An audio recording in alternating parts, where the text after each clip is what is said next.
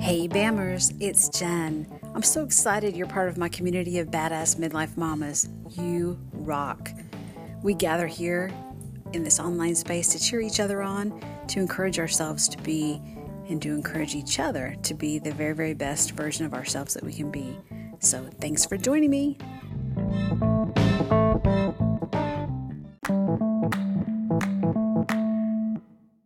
Hey Bammers, how are you today?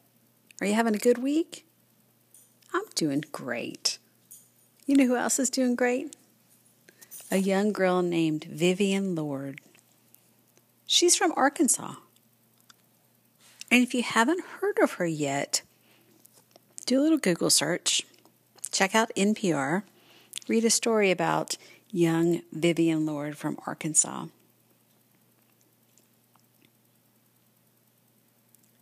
Reading her story made me think about the times that I may have had the opportunity to step up, to bring something up, to ask why something is done a certain way, and I haven't done it. It also makes me think of the opportunities that I've had to encourage others to step out there, to bring something up, to open up dialogue about something that might be important to them. And I maybe haven't done that either. So I'm going to look at opportunities to do those things. But Vivian Lord. Vivian sent a letter to a toy company. The toy company that makes the little green army men. You know what I'm talking about. Oftentimes, if those army men have been around a household in a while, you'll see them without a head or with the edge of their gun chewed off by some animal in the home. BMC Toys is the company that makes those little green army men. They kind of got famous in the movie Toy Story 2. Anyway, Vivian sent a letter, and the letter's fabulous to look at because it's a 6-year-old's writing, and that's always fun. So if you can find it online, I encourage that you look at it because the spelling is just adorable and all that. But she wrote, "My name is Vivian. I play soccer. I'm 6 years old. Why do you not make girl army men? My friend's mom is in the army too." Exclamation mark, exclamation mark. I saw the pink ones, but those aren't girls. And people in the army don't wear pink. Some girls don't like pink. So please, can you make army girls that look like women? I would play with them every day, and my friends would too, exclamation mark. Thank you, Vivian. Vivian wrote this letter. Somebody in her life encouraged her to write this letter, probably looked up the address for her, probably mailed it for her, which is fabulous. So applause to that person in her life who encouraged her, and she did it. And applause to the toy company who responded. And in fact, the Green Army Women figurines will be available by Christmas 2020 in 4 different military poses. Now, little Vivian wasn't the only one who asked for the women figurines. There had been some other people who had asked in the past, and the company was trying to decide if it was worth the money, if there was enough demand that it was worth the money to cast them and all that business. But Vivian helped to move the needle. 6-year-old Vivian helped to move the needle by writing a letter. And now it's going to happen, partially because she wrote this letter. And it made me think of things that I might be able to impact if only I would write a letter or bring it up or something. And it made me wonder why I don't. Now, certainly Vivian had someone in her life that encouraged her. But I'm a grown-ass woman. I shouldn't need somebody to encourage me. What happens, I think, is I self-censure. I predetermine my outcome. I tell myself in moments where I might bring something up that I don't want to be a pest. They probably don't want to hear it. Nobody probably wants to make Green Army women anyway. so it's not worth my time. And that's just bullshit, y'all. That's just bullshit. That's just me being lazy. If I bring something up and people choose not to do it, that's fine. That's their choice. I don't own their choice. But if something's important, I should say something about it. And in these days, with social media and email and Twitter and everything else, it's so easy to do it. The challenge is to do it gently. This little girl wrote a very nice letter. She didn't yell and scream and say how evil they were because they were only portraying boys. And I think that's the key, and that's the way that I can frame it in a way that makes it palatable to me, because I don't want to be a bully.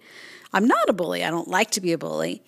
But I can still bring things up that I see that might be addressed. This toy company actually got some pushback from some of their customers, pushed back on their decision to offer women. And the people who pushed back said, making women in the mold of mid-century military soldiers is rewriting history because women were not allowed in combat during that era. Women weren't in combat. They wouldn't have looked like that. That wouldn't have happened. And the toy company said, look, these are toys. Soldiers didn't have little plastic circles underneath their feet either. And that's how we're making them, so they can stand up. I think oftentimes there's pushback. There's pushback on ideas when some of us are trying to encourage people to think a different way than they always have. There's pushback because that's the way the institution did it, or that's history, or that's, heaven forbid, tradition. And that's okay. And maybe the pushback means that nothing changes right now, but it's still important to voice the idea or the concern or the change that you see that might be relevant or important. So to practice doing that, I'm going to bring up something right here with y'all. And that is, wouldn't it be lovely if we stopped calling weightlifting bars men and women's? And hear me out here. What if there's a male who has smaller hands and wants to use what we typically call the girls' bar or the women's bar? But he's not going to, because he doesn't want the stigma, because we have assigned a gender to the stupid bar. And who says that women are so dainty that they have to use the women's bar? And I know y'all at the gym use the whatever bar you want to, but what if we just called them the heavy bar and the lighter bar, and then people could choose and there wouldn't have to be a gender identity assigned to it? Or we could call them the 40-something pound bar and the 30-something pound bar. And some of you may say, who cares? And pick whatever damn bar you want and don't worry about what it's called. And that's valid too. But for those of y'all who maybe wouldn't have thought about the potential challenges in assigning a gender to a weightlifting bar, I wanted to bring it up. Do with it what you want, oh, you people who happen to be in gyms. But I do encourage you, as I'm going to try, to gently bring up things that maybe people hadn't seen before, people hadn't thought about.